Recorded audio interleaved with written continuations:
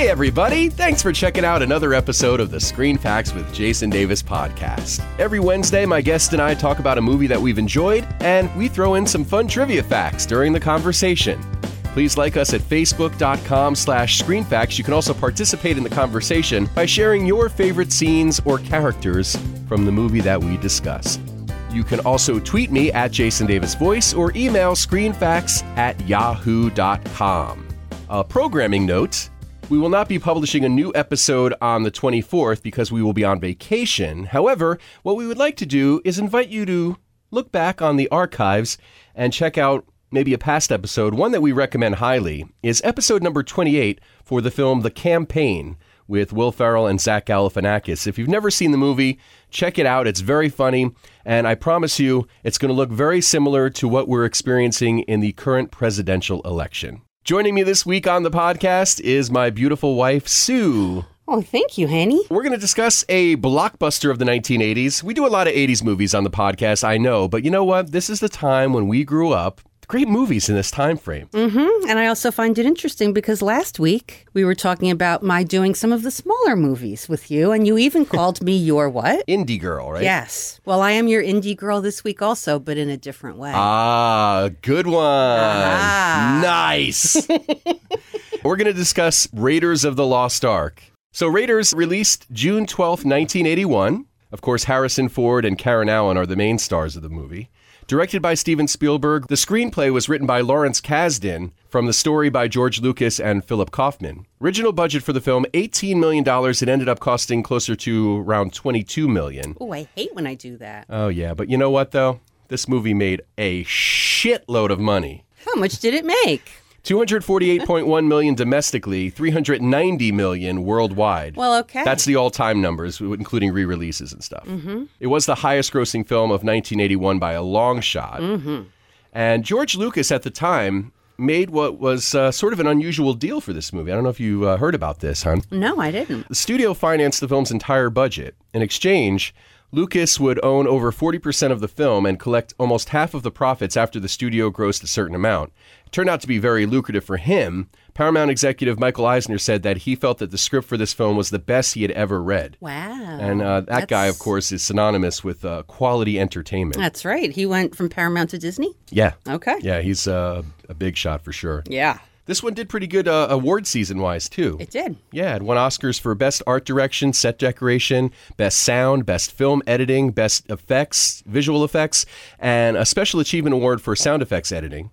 It was also nominated for Best Picture, Best Director, Best Cinematography, Best Original Score for John Williams' work, who's always phenomenal. I love him. And Spielberg was also nominated for a Best Director Golden Globe. I gotta say, I really enjoyed watching this movie again. It had been a while since I had seen it. Me too. And I remember when it first came out, seeing it, and you know, you got to remember the mindset of then 12-year-old, I guess, 11 or 12, me. Yeah, It's certainly different than a guy my age now. But at the same time, I'm not saying anything. Okay, maybe not. I didn't say it. You didn't have to say it. The way you looked at me. No, but I mean, you know, obviously when you're a kid, you know, your eyes are wide and everything's like magical. But honestly, this one holds up really well in that department for me. It sure does. It did for me too. You know what? I had forgotten a lot of the little bits here and there. When we were done watching it, I actually said it's just one great scene after another. Oh, yeah. You know? Oh, they're just all so good. Absolutely. And there's a lot of iconic stuff. And we'll discuss each of the most iconic scenes as we go through the podcast for sure. So shooting in Tunisia proved to be very, very stressful for cast and crew. And hot. Yeah, absolutely. In fact, it was so bad. How bad was it? It was so bad that Steven Spielberg managed to compress a 6-week shoot into 4.5 weeks because they just wanted to get it done and get out of there. Yeah. They actually finished principal photography 12 days ahead of schedule. Man. Which is pretty amazing when you think about everything that was involved in this movie. There's a lot of stuff. Yeah. So. And originally the film was given an R rating. I know. You know, you got to remember, 1981... that was before PG-13.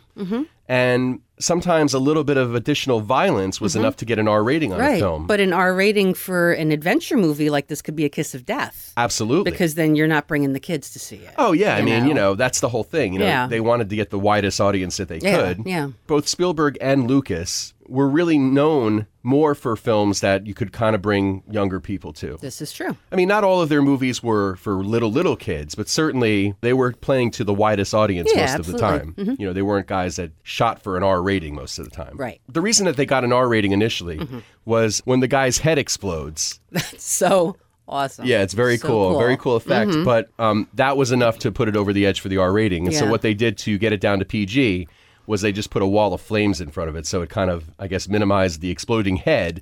But it was still pretty intense. I mean, I knew. Plus, I had read about how they made the model of the head and this and that, and how they had meat in there, too, to make it look like the brains were coming out. Oh, yeah. And, so I was really looking. It's cool. It's intense. Yeah. And that's the thing. I was watching this movie this time going, wow, if I was a really little kid, this might scare the shit out of me a little bit. Well, there's some intense stuff. And I wasn't little when the film came out. You're a couple of years older than me, so I was like 11 or 12. So I was probably maybe 14. But I remember when the faces melted being freaked out. Yeah, it's not like there were a lot of other movies that had melting faces before that. Yeah, it's true.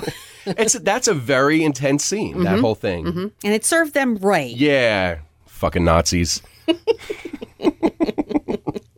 Traditionally, when one of his films was about to open, George Lucas went on vacation to get away from the hoopla. So when Star Wars was just about to open, Lucas met Steven Spielberg in Hawaii. During the vacation, while they were making a sandcastle of all things, Spielberg told Lucas he always wanted to direct a James Bond film. Oh, okay. Lucas said he had a better idea, an adventure movie called Raiders of the Lost Ark. Aha. After their trip, they got together and developed the script with Lawrence Kasdan. While working on the script, Spielberg and Lucas disagreed on the character of Indiana Jones. Lucas saw him as a playboy like James Bond, but Spielberg and Kasdan felt the character's academic and adventure elements made him complex enough. Yeah, and that's interesting because Spielberg said that he always wanted to direct a James Bond film, but he objected to this particular character being like James Bond. Yeah.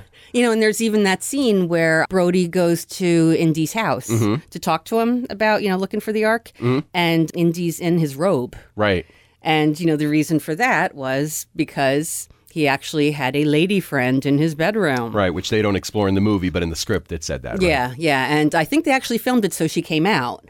Oh, wow, okay. Either she popped her head through the door or whatever, but then they cut it because they were like, no, it's too much of a playboy that way. Yeah. Wasn't necessary. It's funny how the script for this movie came about when Lucas and Spielberg were hanging out on vacation together. Another big blockbuster that we've talked about on the podcast was developed during the production of this movie. That's correct. Writer Melissa Matheson visited her then-boyfriend Harrison Ford during the film's production. During shooting breaks, she and Spielberg wrote what became the script for E.T. the Extraterrestrial. Ah, yes. And that, of course, became, before Titanic, the highest-grossing film of all time. So it's amazing how quick Spielberg worked, because E.T. came out shortly after this. It was like the next year. Yeah. So we talked about some of the stresses of making this movie in Tunisia, the location. One of the big things that happened was that the whole cast and crew got really sick. They got food poisoning. Really sick. The only one that was spared was Steven Spielberg. Yeah. He brought his own water and food, a nice supply of SpaghettiOs. Hey, you know what? Canned food travels well. That's right. Say what you will about SpaghettiOs. They kept Steven Spielberg healthy during the making of Raiders of the Lost Ark. But one of the most famous scenes in the movie, a very iconic scene, happened because of everybody being sick. The scene where Indy shoots the guy with the swords. See, Harrison Ford was supposed to use his whip, but he was too sick to perform the stunt. After several unsuccessful tries, Ford suggested shooting the sucker. So Spielberg agreed. The rest is history. And it plays so well in the movie, you'd never know that it wasn't scripted. Yeah. It's awesome. It was one of the first times I just laughed out loud during it. And I believe there's a callback to that in one of the future Indiana Jones movies. Okay. I want to say remember. I want to say the second movie, he comes up in a similar situation and he goes to shoot the guy and he doesn't have his gun. Oh, yeah. Okay. Which is great. There's a funny sort of, not really a blooper, but there's a thing in the movie it's almost like an Easter egg. There's a scene where Indy threatens the Nazis with a bazooka, like toward the end, where he says, "I'll blow the Ark up with this bazooka," Yeah, sort of thing. and they're in that canyon. Yeah, and the main bad guy, Paul Freeman, is standing there, and you can clearly see a fly on his face that looks like it goes in his mouth, and it looks like he swallows it. It goes in his mouth. Yeah. And it looks like he swallows it because you never see the fly come out. Right. As it turns out, Freeman said in an interview years later that the fly did go into his mouth, but then when he said the word bad in his dialogue, it flew out. But Steven Spielberg noticed it and thought it would be really funny to cut a few frames from the film to make it look like he swallowed the fly. And that's what he did. Freeman actually thought the edit was really funny too. So. Yeah. But I love stuff like that. Yeah, that was fun. And then we were rewinding it to watch it again. It's really great. That scene was filmed in the exact same canyon in Tunisia used in Star Wars. When R2-D2 is zapped and he falls over and the Jawas take him away. Okay. Exact same place. Very cool. There's a couple of nods to Star Wars in this movie. Yes, there are. There's a scene where Indy and Sala finally get to the Ark and they're taking it out. And they're unloading it from its sort of resting place or whatever.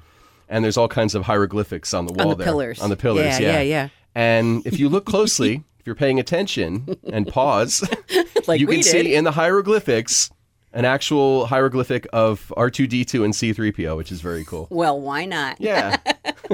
There's another little shout out to C-3PO because the airplane in the very beginning, Jock's airplane, it has the registration number OB/CPO.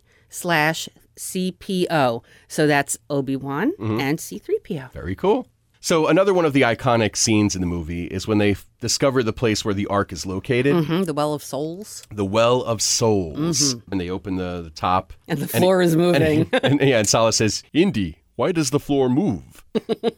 And Indy, of course, says, "Snakes. Why did it have to be Why'd it snakes? have to be snakes?" So a lot of interesting stuff with that scene. Very interesting. Yeah. First assistant director David Tomlin had a python latch onto his hand when they were filming. He wouldn't let go until a crew member grabbed it by the tail and kind of whipped it. Didn't hurt the python in any way. It kind of just gave him like a sort of a shockwave through his body that forced him to let go. But the Well of Souls sequence was filmed on the set of the Overlook Hotel from The Shining as well. Interesting. So the producers had scoured every pet shop in London and the south of England for every snake that they could get on the set. Unfortunately, there just weren't enough in those pet shops. So what they ended up having to do, first off, they got legless lizards too. To kind of fill in. Yeah, and if you look carefully, the legless lizards can be seen if you just look for the ones with the ear holes, the snakes with the ear holes. Oh, okay. That's one of the things to look for. Okay. But in addition to that, they had some hoses that they cut into different lengths and put them in there. And again, if you look close enough, you could probably see them as well. I couldn't tell. Yeah, I mean, you really got to be looking. Yeah. And because somebody told you that there's hoses. Right. I mean, obviously, you're not going to do a big budget movie like this and have, hey, that's a hose. What the hell? Oh, come on. Some of the weeds in the scene were lifted by Lawrence Kasdan from the Dagobah set Okay. of Empire Strikes Back, too, Okay. which is cool. So another shout out to Star Wars. And a sheet of glass separates Harrison Ford and the arched and highly dangerous Cobra when he falls in. For years, you could actually see his reflection in the glass. Yeah, that was no secret. Yeah, and in recent copies of the movie, they've removed that digitally. It looks really cool Yeah, now. it's very cool. So to achieve the sound of thousands of snakes slithering, sound designer Ben Burtt, who, by the way, is a genius. This guy is amazing. Yeah, I mean, he's worked on probably most of the Star Wars movies, too. And he's come up with incredibly creative sounds. Yes. So he stuck his fingers into a cheese casserole to create the sounds, and then it was augmented by applying wet sponges to the grip tape on a skateboard. So that was like the snake slithering Yeah, sounds. yeah. It's so cool. Like, how do you come up with that in your head? Like you're eating dinner one night and going, this could be snakes. Maybe, yeah, I guess that's how it works. Snake handler Stephen Edge served as the double for Marion's legs, too. Really? According to Edge, Karen Allen's stunt double refused to stand in among the snakes. Steven Spielberg said, hey, listen, if you want to shave your legs and put on a dress and do it, have at it. And he did. And then when Indy is face-to-face with the Cobra, in order to get the Cobra to spread its hood open, they used a toy rabbit just outside of the camera framing. Okay. Which is pretty cool, too. Yeah. It's like how they got the little monkey to do the Nazi salute. Yeah. That cute little monkey. I felt bad, though. I know. When the monkey ate the bad know. dates. Poor little guy. No, and like still I watch and I tell myself it's, obviously it's okay, but it's still sad. I know. Even though that monkey was a little douche, though. Well, he was working for the bad guy. Yeah. But anyway, the way they got him to do the little salute was they had actually trained him to do it. Yeah. But when it came time to do the take, he just wouldn't wouldn't do it. So, Damn animals. So they tried tapping him on the head to get him to react, and that wasn't it. So finally they started dangling a grape. Just out of frame, right? Yeah, just out of frame on a fishing line. Nice. So it was him reaching for the grape that you saw. That's great. You got to be creative when you're an animal wrangler, I guess. That's right. I was thinking how many different kinds of wranglers there were. Snakes. For this. Monkeys. Tarantulas. Yeah. Horses. Oh, as long as you're bringing up the tarantulas. Okay. We probably should mention this movie was Alfred Molina's film debut. Mm-hmm. His very first day on set shooting, they covered him with tarantulas. That's right. I mean, talk about an introduction to the big leagues, right? Yes. Welcome to the show. Yeah, because they're walking in, they're trying to get past the booby traps. Yeah. Booby traps. That's what I said. Booby traps. Yeah, so he sees like a couple of tarantulas on Indy's back, and they knock him off, and then they turn him around, and you see he's covered in them. Yeah. Well, it turns out that when they were shooting the scene, Spielberg wanted the tarantulas to be crawling all over him, but the tarantulas were just standing still. He asked, why aren't the tarantulas moving? And the wranglers told him that all the tarantulas on his back were males, so they weren't acting aggressive. So Spielberg directed them to put a female on his back. The male tarantulas were thrown into a rage, and they got the shot. Very cool. And I would just like to add that I'm sure that female tarantula got 77 cents on the male tarantula's dollar. Can I drop my microphone now? I don't think they pay tarantulas, but if they did, that would make sense. If they did. Yes, absolutely. Yeah. You're so funny. Ever the feminist, my wife. Right. He probably wanted them moving for a couple of reasons, if I had to guess. Okay. One, they look creepier when they're moving. Yes. And two, he wanted them to look like real tarantulas. Like they're real. If they're just standing there. Yeah, they could be stuffed things. Yeah, exactly. Yeah. Mm-hmm. So, very cool. Oh, those men just need a little action. But this movie, the great thing about it is right from the word go, it catches you. Yeah. It starts off with the Paramount logo, right? Yeah. And the Paramount logo is a retro logo. Mm-hmm. That wasn't the actual Paramount logo in 1981. They used the old one, yeah. They used an older one to kind of tie into the time frame of the movie. And then how it dissolves from the logo into the mountain range in the movie, which I think is very cool. And that was by design. Spielberg actually had somebody from the crew scout and find that mountain. Which, that would be a fun job. It's just a very cool bit of detail that makes Spielberg great. Yes. That little thing. So, and then of course, Indiana Jones gets into the little cavern where all that stuff, where all the booby traps are and everything else, and then of course the giant boulder. Right out of the gate, you're drawn right in. Yeah. It's incredible. Yep. The scene, of course, where Indy runs from the boulder in the opening sequence, the boulder actually was fiberglass. Okay. And Spielberg was so impressed by how well it was designed that he made the boulder longer in the scene. Yeah. But Harrison Ford actually had to outrun that boulder. It was shot from 5 different angles, so he had to outrun it 10 times. It's the new boulder workout. There's one take where he kind of stumbles when he's running away.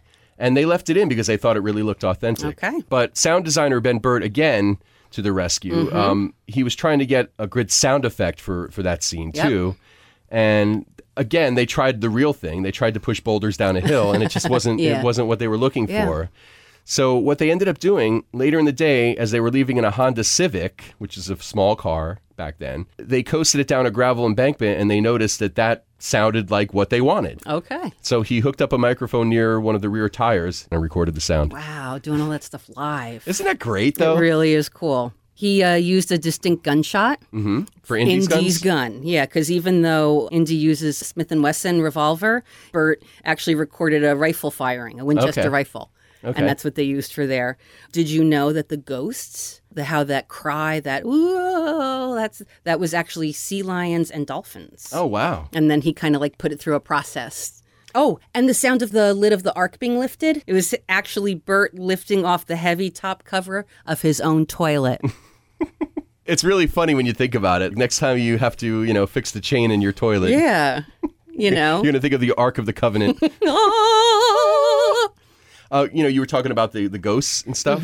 The spirit effects at the climax were achieved by shooting mannequins underwater in slow motion through a fuzzy lens. That's right. And that one ghost that kind of comes up towards the camera and then it turns into the creepy thing.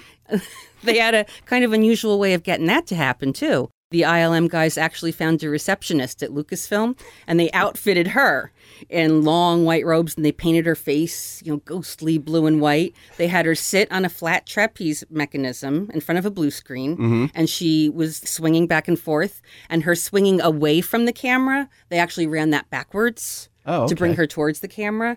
They did a composite with a skeletal model for the final scary face. Very cool. Can you imagine you're sitting there answering phones one day? Yep. Next thing you know, you're a creepy thing in a Spielberg movie. Yeah.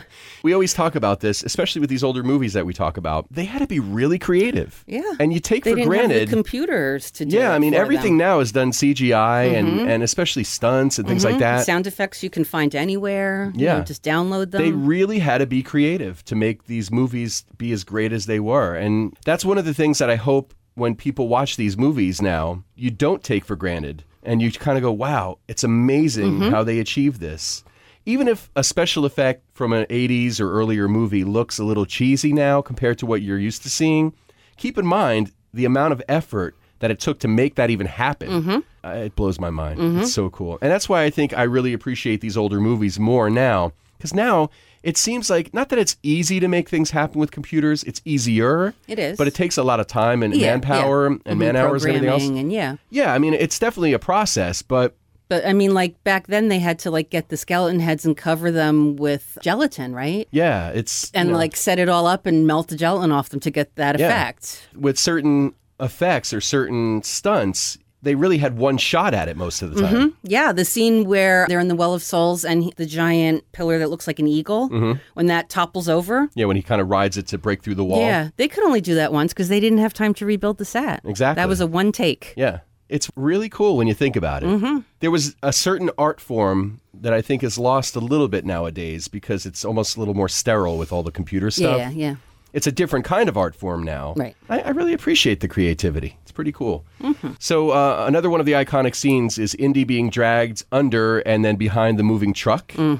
It's actually a tribute to a similar stunt in John Ford's 1939 film Stagecoach. The truck was specially constructed to be a little bit higher above the ground than normal, and the center of the road during the stunt was sort of dug out a little bit to give a little extra clearance for Indiana Jones to pass underneath safely. And what they did was the camera was set at 20 frames per second. So on screen, the truck looked like it was moving faster than it actually was while filming. Harrison Ford was actually dragged behind the truck part of the time. He did some of his own stunts in that, which is amazing. He's badass, man. He is. Make no mistake about it. Yeah, he ended up with bruised ribs in this, bruised right? ribs, and there was he had a leg injury too. The plane ran over his knee. Oh, that's right. And at that point, he said for them just to ice it because he didn't really want to deal with the health care in that country. Yeah, exactly. Who could blame him, right? Just ice it. I'll be fine. So another cool thing about the truck scene is during the chase, Harrison Ford dispatches all three of his stunt doubles, all of which are playing German soldiers. Terry Leonard plays the driver of the truck, who gets punched out of the cab by Indy. Vic Armstrong and Martin Grace play soldiers hanging onto the side of the truck before being knocked off. And the truck chase took approximately 8 weeks to film. Wow. So let's talk a little bit about casting in this movie. Okay. It's no secret that Tom Selleck was at one point considered to be in this movie. That's as true. Indiana Jones. And what I learned when doing the research was that he was not actually the first choice to play Indy, contrary to popular belief. What? I know. Harrison Ford was actually Steven Spielberg's first choice to play Indy, but George Lucas objected. He said, look, the guy was in Star Wars, he was in American Graffiti. I want to have different guys that I work with. Yeah, so they did a whole audition process. Spielberg's second choice was Tom Selleck, but he wasn't able to take the role because he was committed to Magnum P.I. at the time. Yeah, it was just starting. And when CBS found out that this was a possibility, they made it legally impossible for him to do the movie. Which is, I guess, a shame, but at the same time, can you imagine anybody but Harrison Ford as Indiana Jones now? Nope, but you know what the casting director could? His first choice was Jeff Bridges. Yeah, and I think Jeff Bridges was actually offered the role and he turned it down. Oh! Which is amazing. Wow. Because I don't even, what was he doing at this time? And that he would turn this down. Yeah, I don't know. Incredible. Maybe people read the script and didn't think it was going to be as big of a movie as it became. You know, maybe they thought it was going to be almost like a sort of a cheesy tribute to like those serial movies. Yeah. You know, like where the cliffhanger action, movies. but no characterization or something. Yeah. Some of the other people who were considered that I read for the role, Nick Nolte, Steve Martin, if you can imagine that.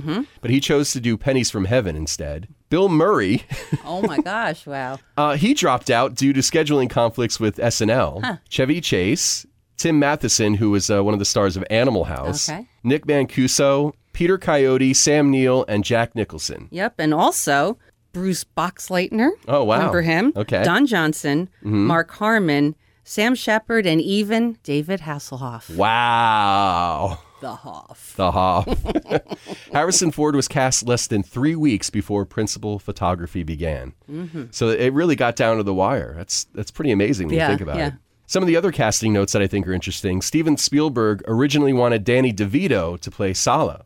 The original script called for his stature to be more like DeVito's, like 5'2" or whatever. 5'2", yeah. I mean, I think DeVito's even smaller than that. But DeVito was set for the role, but he had to drop out because he was involved with Taxi and he couldn't get out of that. Amy Irving and Deborah Winger were considered for the role of Marion. Sean Young was used as Marion in the screen test for all of the actors who auditioned for Indy. Maureen McCormick had also auditioned for the role of Marion. Yes, Marsha Brady. Marsha. Who just turned 60, by the way. Amazing. And Steven Spielberg cast Karen Allen after seeing her in Animal House. He thought she was so good in that. So. That's right. And also considered Jane Seymour. Oh, cool. Mary Steenburgen. Okay. Valerie Bertinelli. Wow. Barbara Hershey. And Dee Wallace, who would go on to play the mom in E.T. Yeah. The name Marion Ravenwood was a combination of two names, actually. Marion was the grandmother of Lawrence Kasdan's wife, and Ravenwood was taken from Ravenwood Court, a small street off Beverly Glen. I think a lot of people probably know where they got the name Indiana as well. Right. Indiana was the name of George Lucas's wife's dog. Right. It was a Malamute. Yeah. And the cool thing was that, I didn't know this, Indiana was also the inspiration for another famous George Lucas character. That's right, Chewbacca. Very, very cool. How cute is that? Yeah. So Indiana Jones' hat came from the famous Herbert Johnson hat shop in Savile Row, London. Costume designer Deborah Nadelman said that in order to give it the aged look that it had, she had to like kind of grab it and twist it around, and then she and Harrison Ford both sat on it. There you go. Yeah, they tried on hundreds of hats. It's amazing. Hundreds, because, I mean, a hat, especially back then, was a very personal thing to a man. Yeah. Indiana Jones without that hat is a totally different Indiana Jones. I mean, it's such a big part of who he is, you know? Indy's battered leather jacket was actually brand new when they got it, and they had to artificially age it. They actually bought kind of affordable jackets, and when the costume designer went to age them, they all just started falling apart. Or the leather, like the finish would come off in her hands and stuff, and she went back to them and said, we got to spend a little more. Yeah, you got to get better quality jackets. Yeah, so it just goes to show you, just pay the money the first time. There you go. Especially when you're making a multi-million-dollar movie, I guess, right? There were a bunch of whips used of different lengths, depending on what the scene was. Okay. The kangaroo hide bullwhip that, I guess was the primary one used in the movie, was sold in December 1999 at Christie's auction house in London for $43,000. His jacket and hat are on display at the Smithsonian. Ah, how cool. Yeah. And I always thought it was cool. I mean, back then I didn't know, like when I saw the movie the first time at the movies, that, Harrison Ford has that little scar in his chin. So you figure, it's from the whip. But, it's not, of course. Yeah. It's again, all of the appeal of him. It makes him look more rugged and more badass. Yep. And chicks dig scars, right? They sure do. He wore all earth tones, too. That was the costume designer's deliberate choice, because she said that Indiana Jones was actually part of the earth that he was digging in. Very cool. One thing I think that's really interesting is the Ark itself has powers. It's not just a vessel for carrying the Ten Commandments. Right. It's got powers. And there were deleted scenes that kind of explained it better. Okay. Because there's 2 rules about the Ark. Don't feed it after midnight. Oh, no, that's the wrong movie, honey. Oh, okay. I'm sorry. Oh, my gosh. That's a different Spielberg movie. Number 1, if you touch the Ark, you die. And number 2, if you look at the Ark when it's opened, you die. Well, that was very well demonstrated in the movie, pretty much. Yep. So the very first time Indy and Sallah visit Imam, he's the guy who translates the headpiece. Yeah. We think it's a medallion, but it turns out it's really the headpiece for the staff. Right. So he's reading it and everything. I think there's extra dialogue in there originally about do not touch the Ark, do not look at it. Okay. And then, so that's how Indy knows to tell Marion not to look at it. Yeah, okay. And then when Indy and Sallah actually go to get it, Sallah is going to touch it, and Indy tells him no, and I think that was cut also. Okay. It's like its own weapon. Yeah. Well, it's a very powerful thing. And the one thing that I really appreciate about this is how much reverence Indiana Jones has for the things that he finds. Yes. Whereas the people that are trying to get them for financial gain or power or whatever, they clearly don't have the reverence. Yeah. It stands the test of time, this movie, 35 years old. Oh my gosh. Yeah, and it still plays well. I mean, it's great. Some things are just timeless. Yeah, it's true. You know, if something is well written and well acted and well executed with the direction and everything, it lasts. Yep. I had a great time watching it again. Yeah, me too. Well, I think that closes the crate on Raiders of the Lost Ark officially. What do you think? I think so. Well, thanks for joining me for another episode. Thank you for having me back. Appreciate it. And again, a reminder that next week we will not be publishing a new episode because we'll be on vacation. Yeah. But you can revisit another episode that Sue and I talked about. Episode 28, look back in the archives on podbean.com if you can't get it on iTunes. The Campaign, great movie with Will Ferrell and Zach Galifianakis, is very, very funny.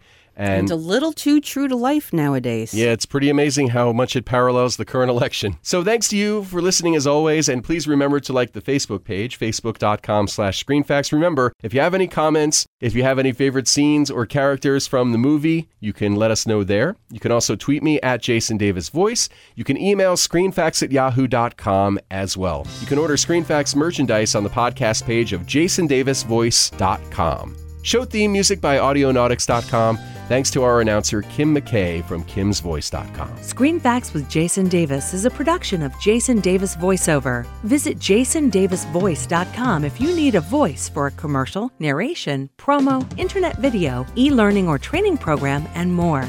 Click on the podcast page to get information about where you can download and listen to past episodes. Listen again next Wednesday for a new episode of Screen Facts with Jason Davis.